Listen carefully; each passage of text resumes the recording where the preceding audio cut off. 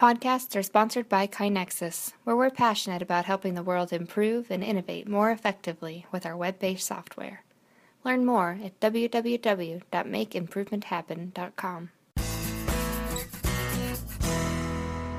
Hi, this is Mark Raven. Welcome to episode 77 of Lean Blog Audio. It's July 31st, 2015. Today's post is titled, A Lean Guy Listens to NPR, NICU Waste, Growing a Rural Hospital, Value in Cancer Drugs, and more. So I'm sharing some recent stories that I've heard on NPR, National Public Radio. I generally discover these stories by listening to an iPhone app called NPR One, an app that I really love. Instead of listening to live radio, it's sort of personalized set of different stories based on my preferences of things that I've liked in the past. So I really recommend that app, and I'm going to share some of these stories with you here. The first one I've titled, Not All NICU Babies Should Get the Same Treatments. So the idea of standardized work in healthcare doesn't mean that every patient gets the same treatment. Care needs to be customized to provide the right value to the right patient, just as your car is customized to the features that you want and value. So NPR had a story that was titled 5 Things Your Baby Should Avoid in the NICU. And they described 5 treatments that are routinely given to babies in the NICU that might not be helpful or necessary, such as, quote, daily chest x-rays for infants who are intubated unless there's a specific problem that needs to be investigated. Unnecessary treatment increases cost and often harms outcomes. And we see similar problems of unnecessary treatment in England in the NHS, as I've blogged about recently. So of the 5 treatments, quote, with newborns, there's very little evidence that routine use will improve the symptoms. That's not to say that no infant should ever get these. Dwayne Persley, chief neonatologist at Beth Israel Deaconess Medical Center, says. But our gripe, if you will, is their routine use. So how can hospitals and physicians work to reduce unnecessary care? How much of that is due to habit, a mistaken view of best practices, or defensive medicine? The second story that piqued my interest was titled, Expanding, Not Shrinking Saves a Small Rural Hospital. Rural hospitals are under a lot of pressure recently. Far too many hospitals, large or small, think that cost-cutting, layoffs, and the trimming of service lines are the only path to survival. But what about trying to grow and provide more value instead? From the article, quote, then a key phone call and strikingly different strategy turned everything around. A doctor in the area called Jerry Cummings, who was then running a medical consulting business with his wife Cindy in central Missouri. Instead of closing its doors, Putnam County Memorial should expand, the couple advised.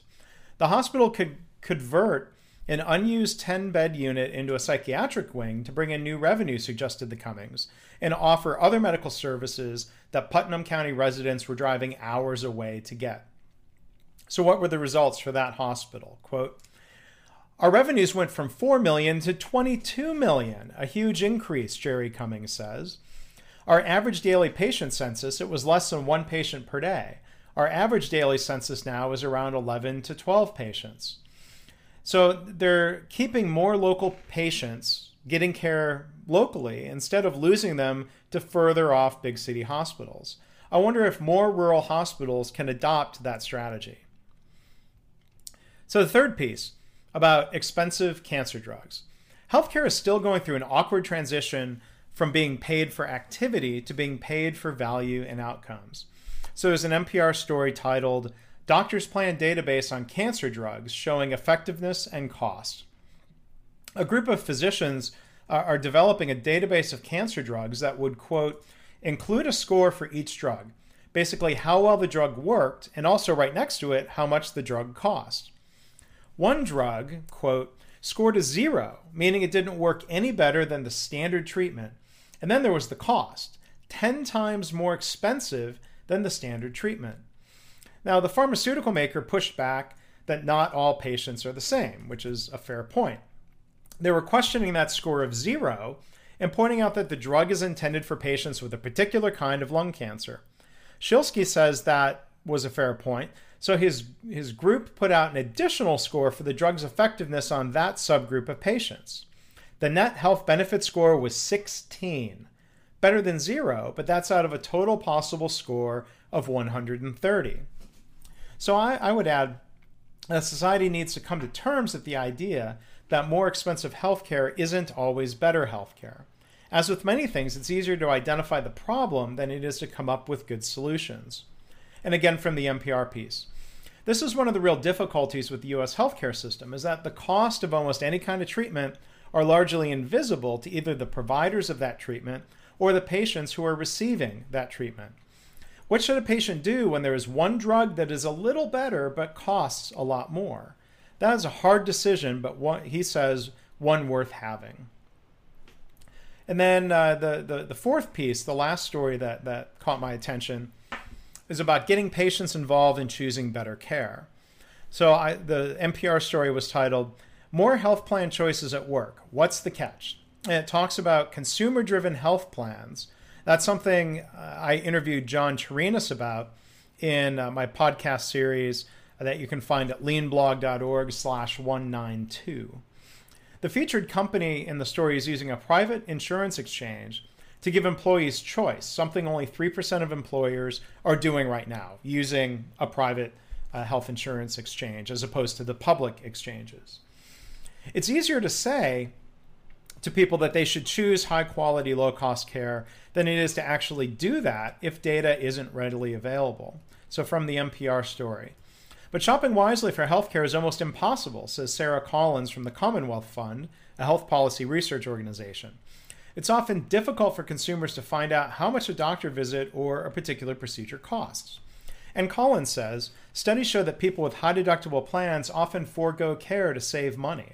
They'll even avoid free preventative care because they don't understand how their health insurance works, end of quote. So I would ask, how do we improve the transparency of healthcare quality and cost data for employers and the general public? The NPR piece also highlights this ticking time bomb, quote, "It's called the Cadillac tax, meant to reduce health spending by discouraging luxurious health plans, but it is not as exclusive as its name implies. Towers Watson, a consulting firm, predicts that 48% of employers will have to pay the tax in its first year." So I'm curious to hear what you think about these different stories. If you want to listen to the NPR stories, or if you want to add a comment or find links to the things I've mentioned here, you can go to my blog, leanblog.org/audio77.